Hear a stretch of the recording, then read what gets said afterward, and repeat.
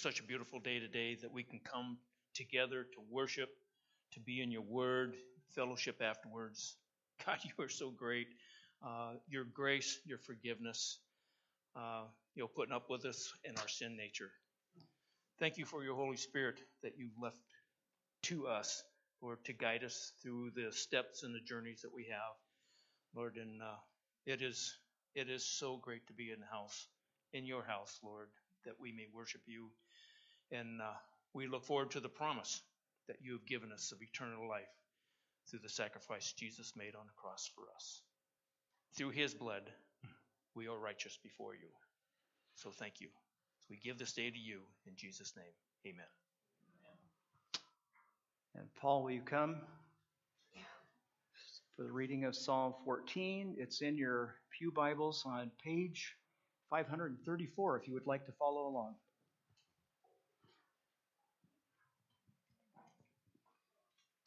Psalm 14. The fool says in his heart, "There is no God." They are corrupt. They do abominable deeds. There is none who does good. The Lord looks down from heaven on the children of man to see if there are any who understand, who seek after God. They have all turned aside. Together they have become corrupt. There is none who does good, not even one. They have no knowledge. All the evildoers who eat up my people as they eat bread and do not call upon the Lord. There they are in great terror, for God is with the generation of the righteous. You would shame the plans of the poor, but the Lord is his refuge. Oh, that salvation for Israel would come out of Zion, when the Lord restores the fortunes of his people. Let Jacob rejoice. Let Israel be glad. May the Lord bless the reading of his word. Amen. Amen.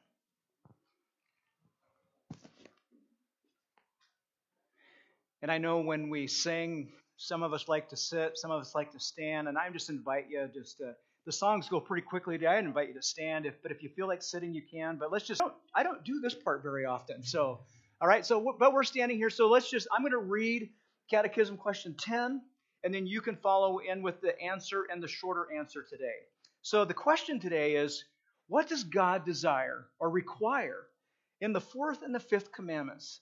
And our answer is, here we go. Fourth, that on the Sunday we spend time in public and private worship of God, rest from routine employment, serve the Lord and others, and so anticipate the eternal Sabbath. Fifth, that we love and honor our father and mother, submitting to their godly discipline and direction. And the shorter answer, fourth, that on the Sabbath day we spend time in worship of God. Fifth, that we love and honor our father and mother. And the scripture, I'll just read it to you today as we continue in the word, comes from Leviticus 19, verse 3. Every one of you should revere his mother and his father, and you shall keep my Sabbaths. I am the Lord your God. Amen. Let's sing as we consider. I come before you with this congregation in obedience to your word, with a thankful heart. You tell us to come into your presence with thanksgiving and to your courts with praise. And that's what we want to do, Father. And these songs that we've sung state so many of the reasons that we need to come to you. You are our creator. You are our God. You are good. You are the one that gives us all things. And our desire is to exalt you in everything. So I thank you specifically for the things even being taught this morning. The fact that you created what you call the Sabbath, a day set aside to acknowledge you, in worship of you, and to cause us to turn our eyes your direction rather than looking at meeting our own needs and wants. So we thank you that you understood us, that we needed for not only honoring you, but for our benefit to be told, come, worship me. Praise me. Be thankful unto me. And I thank you for that, Jesus. And may you be honored and glorified today. In Jesus' name, amen. Amen. Thanks, Mary. You may be seated.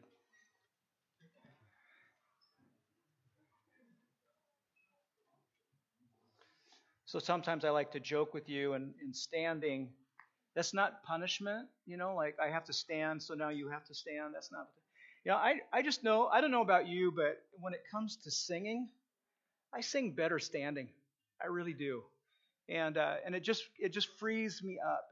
And so I really want to encourage you with that. Just to think about not that standing is the only way we can worship God in song, but I really want to encourage us especially as we're going through these catechism questions, that we would allow the Lord to challenge not just our need to worship, but actually how we do it, and how we really come before the Lord today. And so today, as we continue the questions, and the question that we asked today is this, and the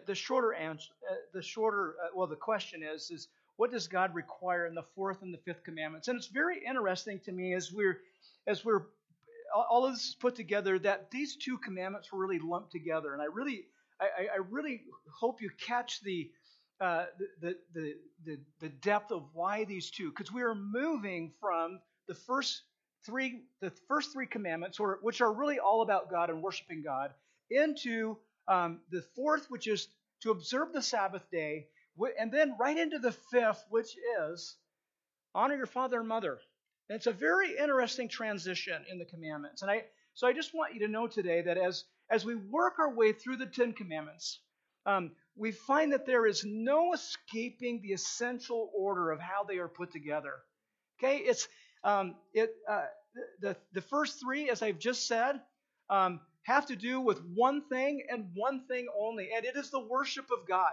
And we just need to get that. We need to catch that. We need to understand that. The first three commandments are all about God and who He is, and His desire, His command for us to worship Him, to depend on Him, to surrender to Him, to yield our hearts to Him. It's so important. It is our worship. They represent an uncompromising call to live in a real, committed, day-to-day, heart-gripping, life-shaping awe of God. The first three commandments, that's what they're all about. Okay? And I say it that way. They represent an uncompromising call to live a real, committed, day-to-day, heart-gripping, life-shaping awe of God. Why do I say it that way? Because we lose it so quickly. All of us. Okay? Why? Why? Because only when. Why does God put so much emphasis here in the beginning? Only when the awe of God rules our hearts will we set everything else in our lives in its rightful place. Only when God is in His rightful place will then everything else fall into right order. Okay? I don't know about you, but I battled with this week. It's not ironic that I'm preaching about it, okay? I just want you to know every single day of our lives we battle with this idea of placing God and keeping God in that first place in our hearts and our lives, in all that we say and all that we do, all that we think. Because when God is in His rightful place, everything else falls into place, and there is joyful, perseverant obedience. Just please understand this. Joyful, perseverant obedience only ever grows in the soil of worship. Okay? So here's something that I read not too long ago and I'm going to misquote it, but the idea is obedience is the gift. Obedience. See, we have it all backwards, you guys. We think of obedience as a have to. Obedience is our response to a God who created us. Obedience is our response to a God who loves us. Obedience is our response to a God who has a plan for us, who's given us a purpose and a direction. Obedience is a response. It's a gift that we need to catch and understand. So worship is not just something that we occasionally do. And unfortunately, in our 21st century view of church, we've kind of boiled worship down to something that happens on Sunday, if in fact I actually even go to church that day. We've kind of boiled it down to, and really a lot of people, when they think of worship, they think of music. Folks, today we have worshiped God, and I've barely started to preach. We have worshiped Him in the reading of the Word and in prayer and in Scripture and all of the different ways that we have acknowledged God and honored God already. Worship has already begun. You know, I've grown up in church my whole life, okay? Since diapers. All right? That's 25 years. Plus a few more, okay? But here's the deal. You know, in my growing up in church and going to other churches while I was in college, one of the things that I noticed a lot is the amount of people who really didn't show up till the service was already going.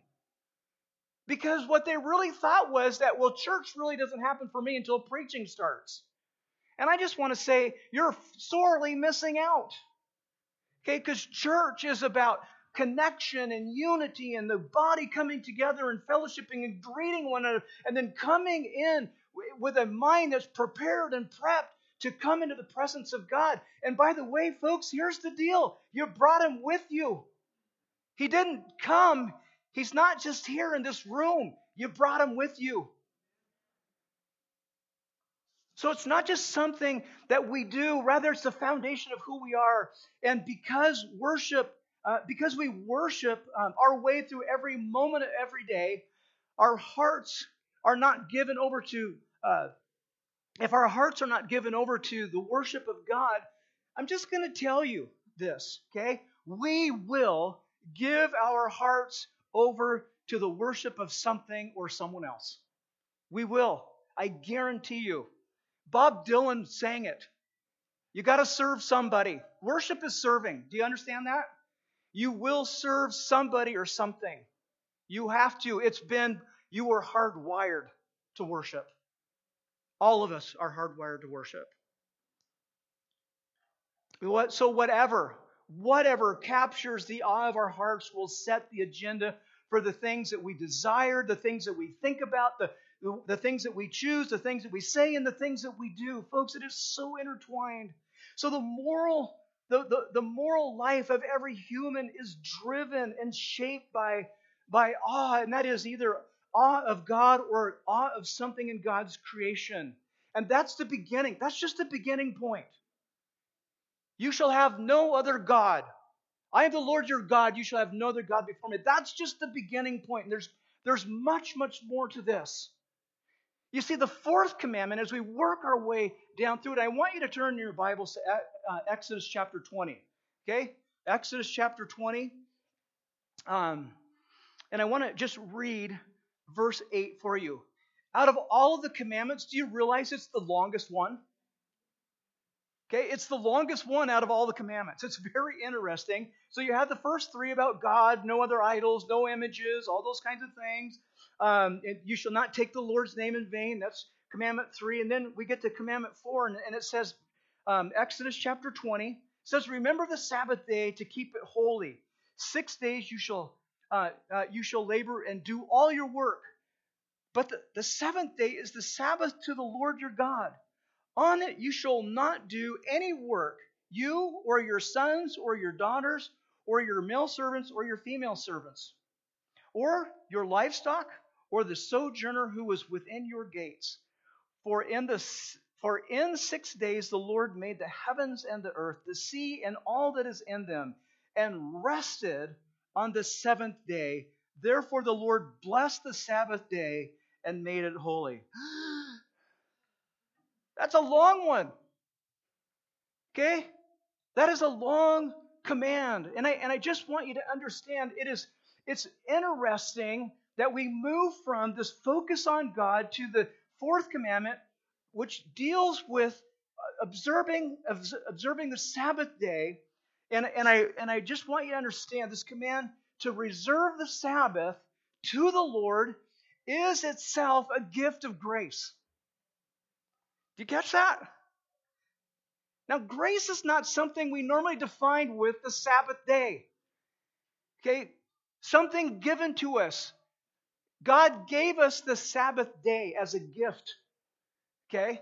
He gave it to us as a gift. It's a gift of grace given to us. So not only are the Ten Commandments rooted in the awe or our love for God, but also built into the commandments is a regular God-ordained recharge for your awe tank. I'll just put it that way. Okay? I don't know about you guys, but I could be a workaholic. Okay? I could be a workaholic.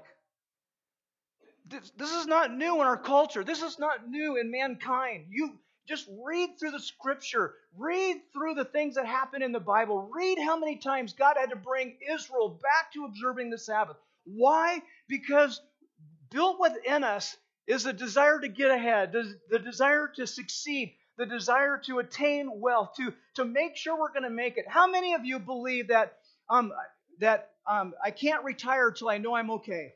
How many have ever said, come on, put your hands up, okay, until everything financially is secure? Okay, there's nothing wrong with that, my friends, but can I just tell you something today? This is a loving rebuke, okay? If you really believe that God is God and that God is the one who takes care of us and that God provides, then who are we really trusting in if we work every single day of our life? Okay, honestly, question that. I have to question that. Okay? I have to question that. There's this built-in day that God has called us to set aside for our personal lives and our home lives and everyone that lives within our home, and that we would abstain from any kind of work. It's really amazing that this is here. So God knows. Here's why. God knows how quickly that you and I forget Him. He just knows. He knows how quickly we forget Him. God knows that life in this fallen world is a day-to-day war of awe. In other words, what you and I will worship. He knows that. You know what, you guys? Teresa and I were already talking this morning about what we were going to do after church. And that's okay to some degree. But as soon as I think do, my mind goes into a whole nother warp drive. All right? And here's the thing. What God wants us to do is to be with Him. To be with Him individually and to be with Him as a group of people. Okay? That is so, so very important. There is a day-to-day war for awe. God knows how easy and how easily we replace our awe of Him with the awe of something that He has created. We live in the Northwest. You know, the Northwest, okay, is the hot spot for outdoor activity. In all of the United States, it is one of the hot spots. Okay? Only when it doesn't rain, of course, but even when it rains here, you can still do everything. All right? But there is so much to do out there. And God knows that. He knows what we wrestle with. God knows that awe of Him constantly is at war with awe. And I'm just going to say awe of self, because it's not the things we do. Okay? It's what we think will gratify us or satisfy us. It's our wants, our wishes, our desires. Okay? And so it's so important for us to understand that. All right, I only got 25 pages to go, so stay with, no, just joking. All right, so as the Creator who hardwired you and I, every aspect of our personhood, He knows that our obedience is fueled by worshipful awe. We just need a timeout.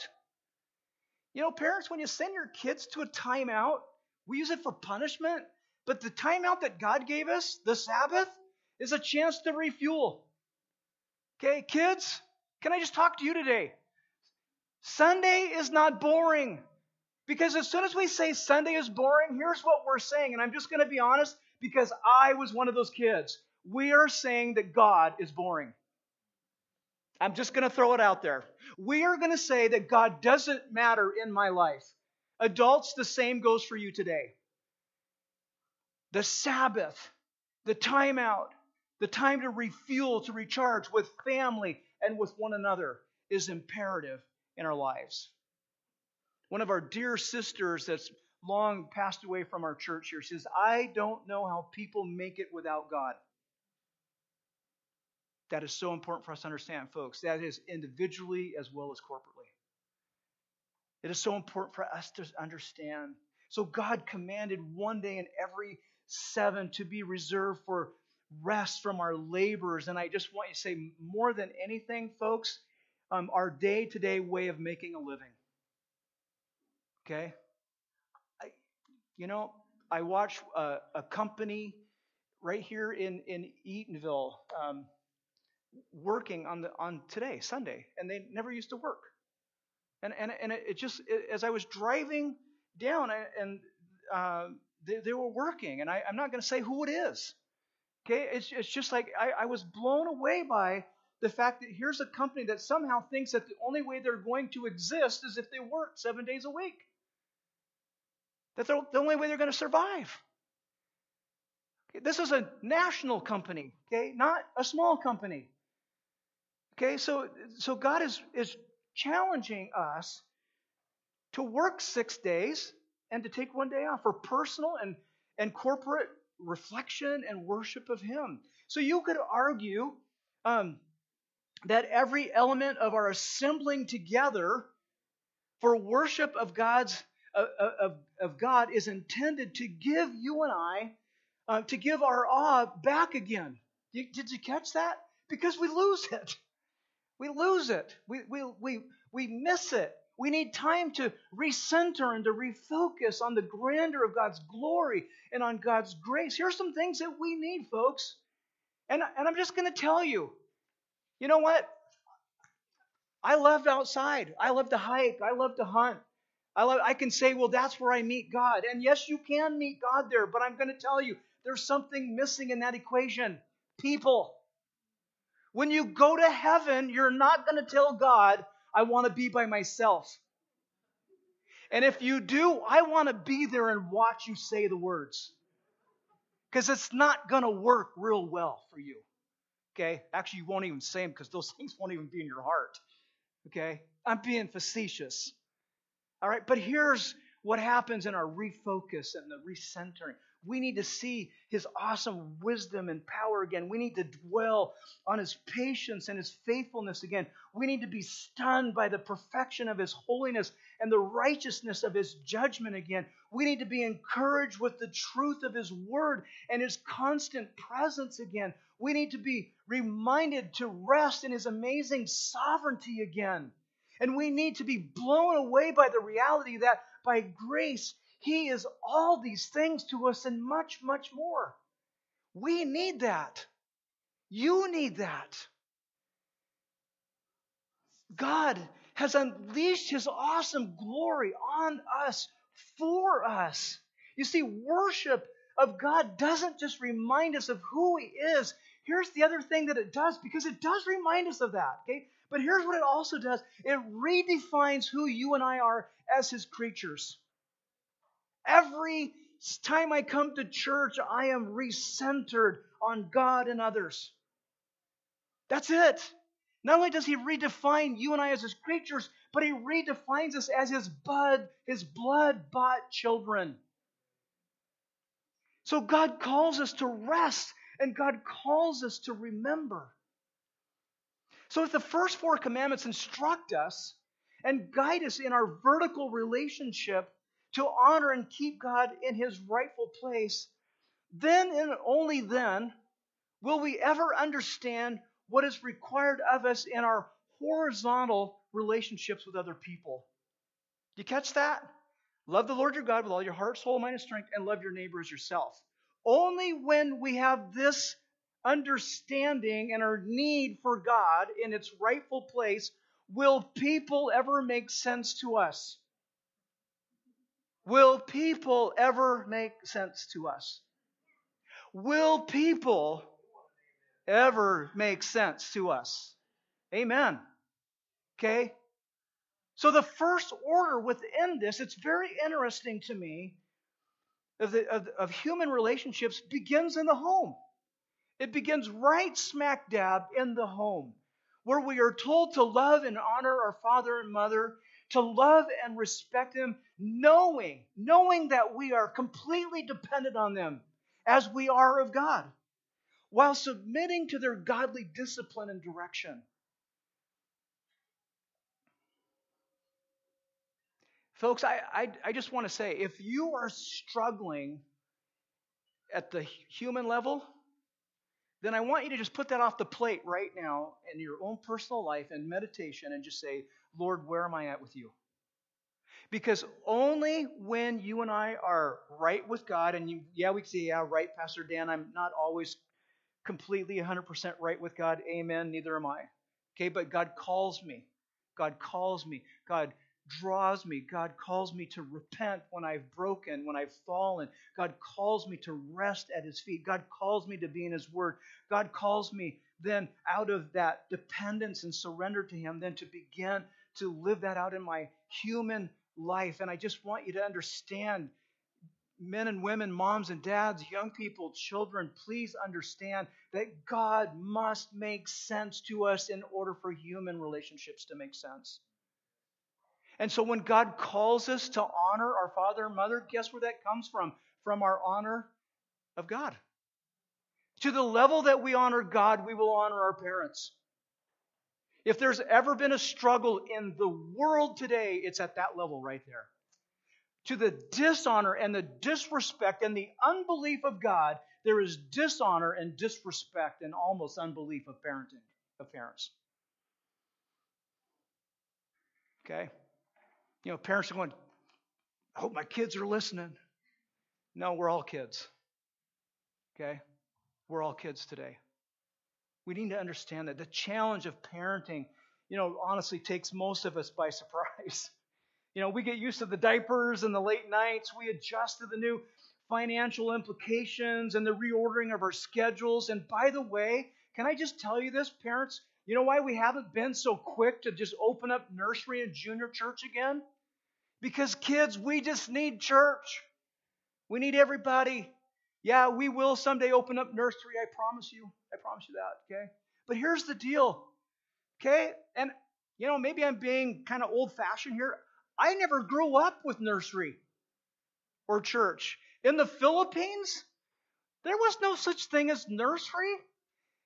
Okay, can I just tell you something? When moms had to feed their babies, breastfeed their babies, they went to the back of the church and stood there and fed their babies. Everyone didn't go, oh. It was natural. When kids got fussy, moms got up in the back and walked their babies and walked them in the back. Sometimes other people grabbed their babies, took care of them, but it was just family. And I just want you to understand something here. When we understand schedule and the reordering of our schedules, kids' schedules are way more flexible than yours. And folks, we spend way too much time adjusting to our children. And guess what happens then? Then our children run our lives, not us running and directing our children. I just want you to understand that. I just hear that from a guy who never had kids but raised a lot of kids. Okay? I want you to understand that. So it's your duty to program them. Okay? Like going to church. Going to church was not an option in our family. It's what we did on Sundays. Okay? And yeah, I grew up in a pastor's home and blah, blah, blah. And, but whatever. You know what? Going to church has just been a part of Sunday. That's just what we do. It's just a part of who we are. There's nothing more difficult than the first, but in all of those struggles, there's nothing more difficult than the first time that you and I come face to face with our child's defiance. You ever been there? Disobedience, just defiance. There's a battle that comes from any number of issues: when to wake up, when to go to sleep, what to eat, what to wear, where to sit, when to go to church, how to act. All of those things are all there. Okay, they're all there. And in Ephesians chapter 6, Paul writes, again, just a reminder, New Testament from old to new. Children, obey your parents in the Lord, for this is right. And then he quotes the fifth commandment with the promise that it may go well with you. It's the only command that has that in it, by the way, that it may go well with you. Okay?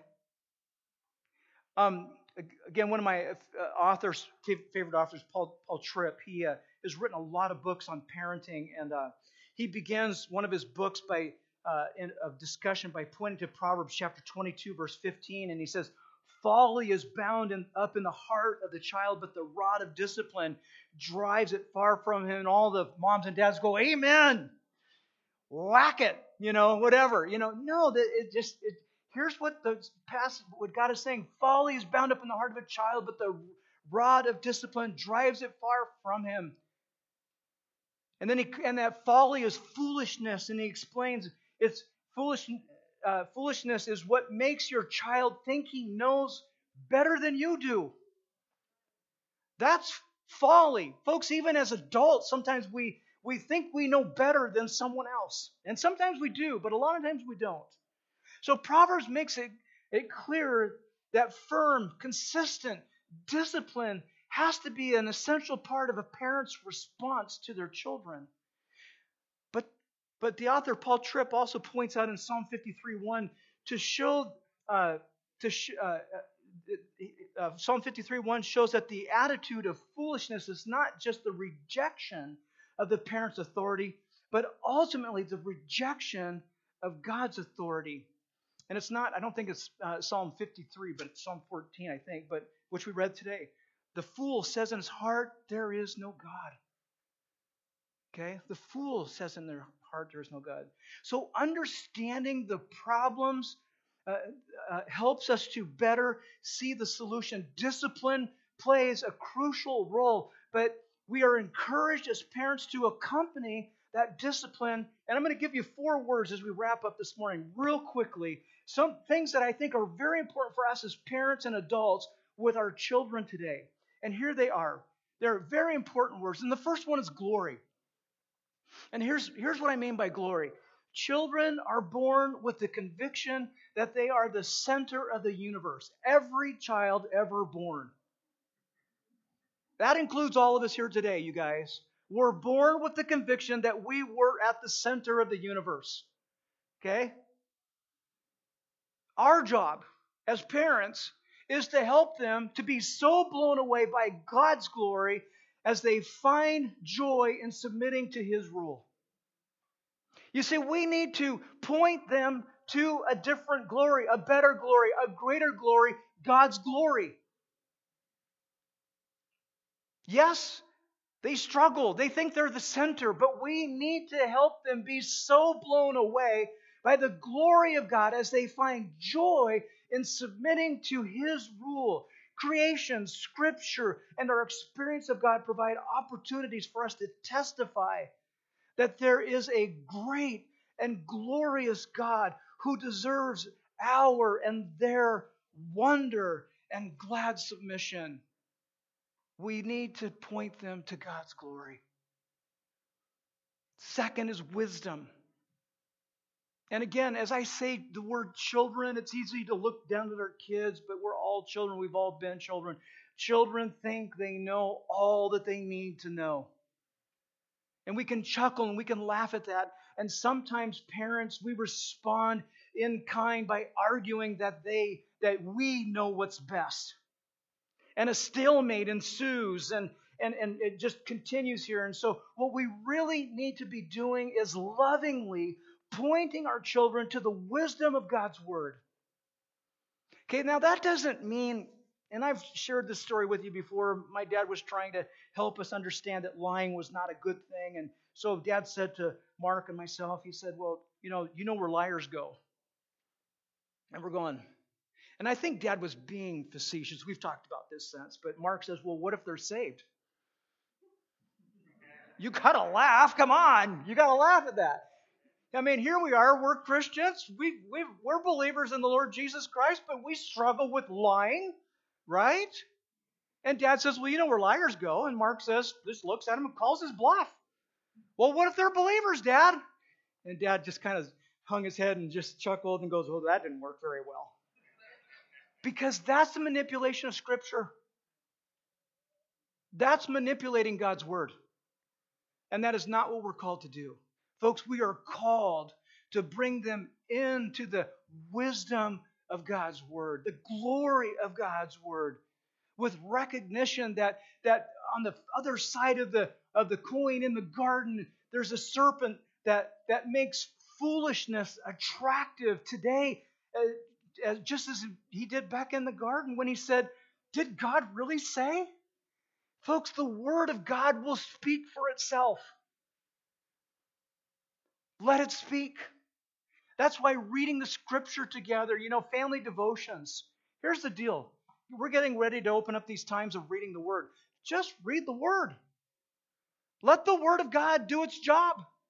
Let the Word of God in the Old and the New Testament and the Psalms and the Proverbs do its job. Let God speak. And then you can ask questions. How did God speak today? What did God show you today? What was God saying to you today? What stuck out in your mind in this passage? That's all you need to ask. And I'm going to tell you, you're going to have conversations that will not end. And pretty soon, Mom's going to say, if you're at the dinner table, okay, it's time to wash the dishes. Wisdom. We need to point them to God's wisdom. The third thing is story. Our tendency as parents is to preach sermons to correct our children's behavior. And again, the author Paul Tripp says instead, he encourages us to work at telling our children about Jesus and about His desire for us. Tell God's story. Folks, the story of the Bible is a story of redemption, the story of rescue, the story of transformation, the story of God bringing us back to be with Him forever and ever. That's an amen. That's God's story. Here's His intended plan. Here's what sin did to it. Here is the whole rest of Scripture in its restorative message. For us, it is God's story that our kids need to see and to hear. Children, hear what we repeat, and it's only the things that we emphasize that take root. Okay? So children need to hear how our sins merit God's unflinching justice, but instead of abandoning us, He provided a means of rescue through the death and the burial and resurrection of our Lord Jesus Christ. That's what our kids need to hear. We need to look for opportunities to share God's story of redemption and connect it with real life issues that our kids are going through so that they can see and know God. One of the things that I grew up with in my generation is that the God of the Bible does not fit culture today. Does not fit the issues of today. Does not fit the struggles of today. My friends, the Word of God is unending. And we need to treat it that way. And our kids need to see that and they need to understand that. No, we don't need to pull out the Bible and preach to our kids. We need to tell the story of God again and again and again. Folks, there's one thing in my life I'm going to tell you right now that I will never, ever question in my life, and it is the sovereignty of God, that God is in absolute control. If there is one thing that I learned growing up, it is that God is God of all. He is Lord of all. He is in control of all. He's not missed the memo. He is in control of everything, every person, every situation, every circumstance, all of history. God is moving and God will bring it to an end. I believe that with all my heart. So it doesn't really matter what I'm going through in the moment because I know that God's in control. That has been indelibly implanted in my heart. Never once have my parents ever said, because of bad things, even the loss of my little brother, God is not good. I'm just saying it, folks. God is good even in the midst of the tough. God is there in the midst of the hardship. God is there when all else seems to be failing. God is faithful. Great is thy faithfulness, Lord, unto thee. He is good. We need to tell that story. The last thing that I just want to say is we need to welcome. That's the word welcome. It is easy to respond to our child's defense with an expression of hopelessness like, I give up. You ever been there, parents? I give up. Okay? Often parents feel hopeless and they communicate the same with their children. Not only I've heard this. I don't know what to do with you. I've heard those words. That is not what I need to hear from my dad or mom. I don't need to hear those words. I give up. I don't know what to do with you. We may feel that way, okay? And so in that process,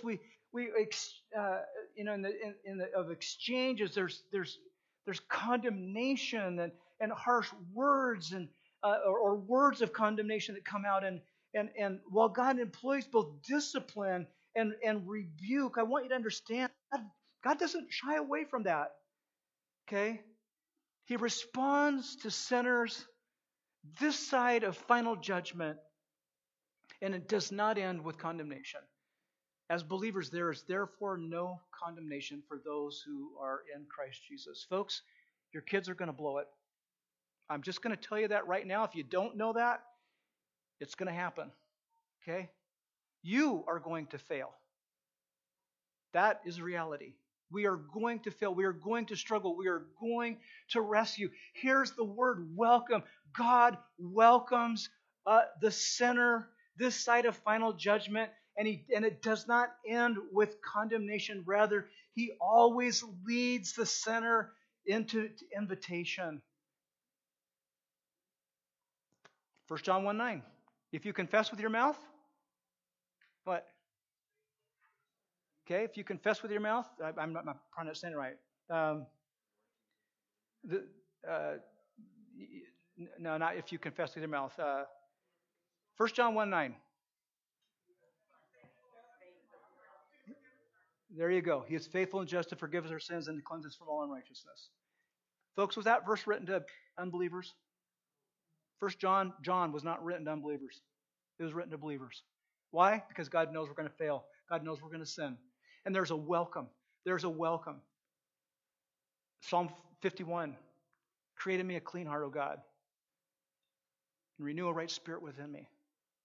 There's a confession of sin. There's a welcome. So we are urged to regularly express words of gospel welcome. We can welcome children to confess their sins, to seek forgiveness, and to receive God's help. Folks, understand what I'm saying. Okay, and I missed this growing up. Okay, I was more convinced that if I got mom and dad's approval that I would be okay. And so my confession went to mom and dad before it ever went to God.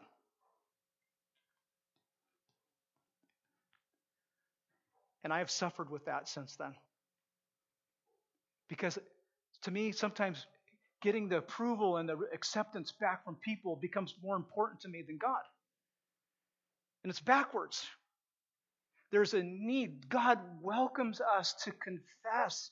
And our kids need to know that they need to be quick to understand what they've done in their sin and their failure. And they need to understand that they have hurt God, that they have broken their relationship with God. And they need to come and they need to pour out their sin. They need to confess to God. Then and only then confession with parents makes sense, or confession to my siblings makes sense. One of the classic invitations is Genesis chapter 4, verse 7, and I'm almost done here.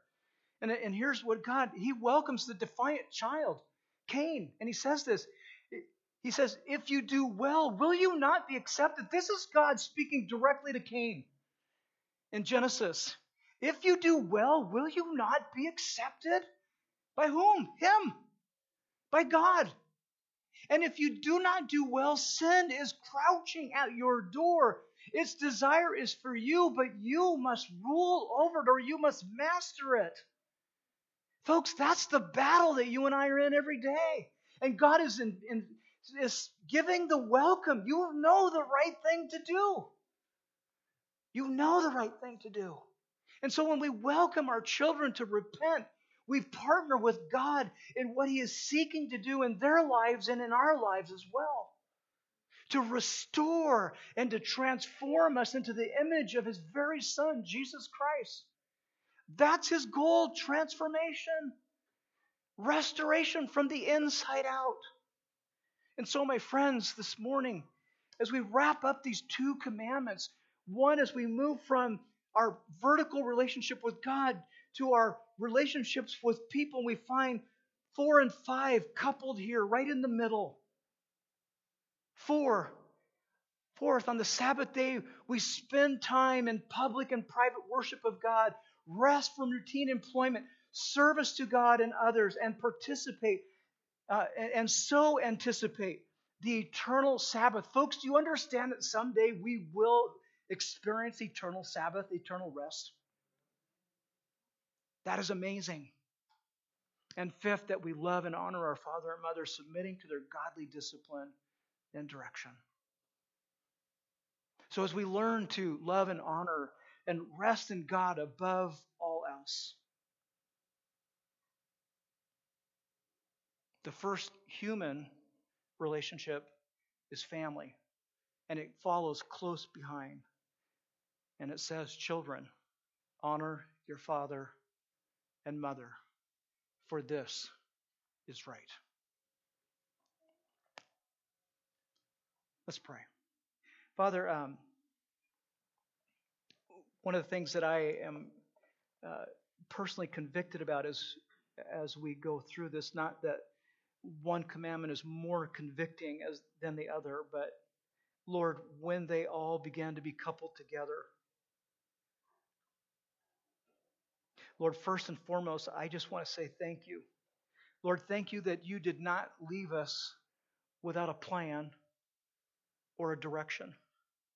God, thank you that you gave your commands so that we might know how to know you and love you and honor you and seek you and depend on you and trust you and follow you. And Lord, as we do that, Lord, then it moves right into our human relationships and how we seek and honor and love and submit to and obey and trust.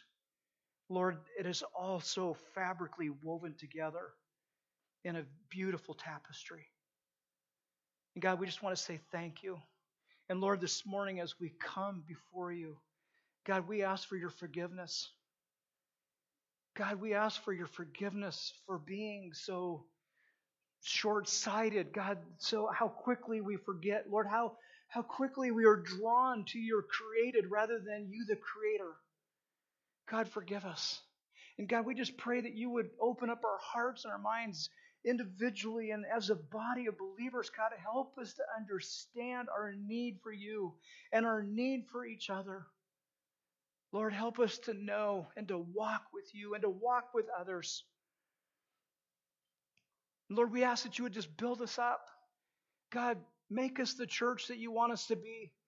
Make us the moms and dads, the kids, the young people that you want us to be.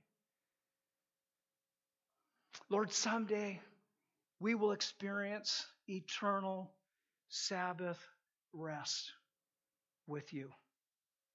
But until that day, we are on an incredible, amazing journey. And Lord, I just want to say thank you that you who began a good work in us will be faithful to complete that work in Christ Jesus. God, thank you that Jesus in us helps that become a reality, makes that a reality. And we want to say thank you. In Jesus' name, amen. Just as we're seated,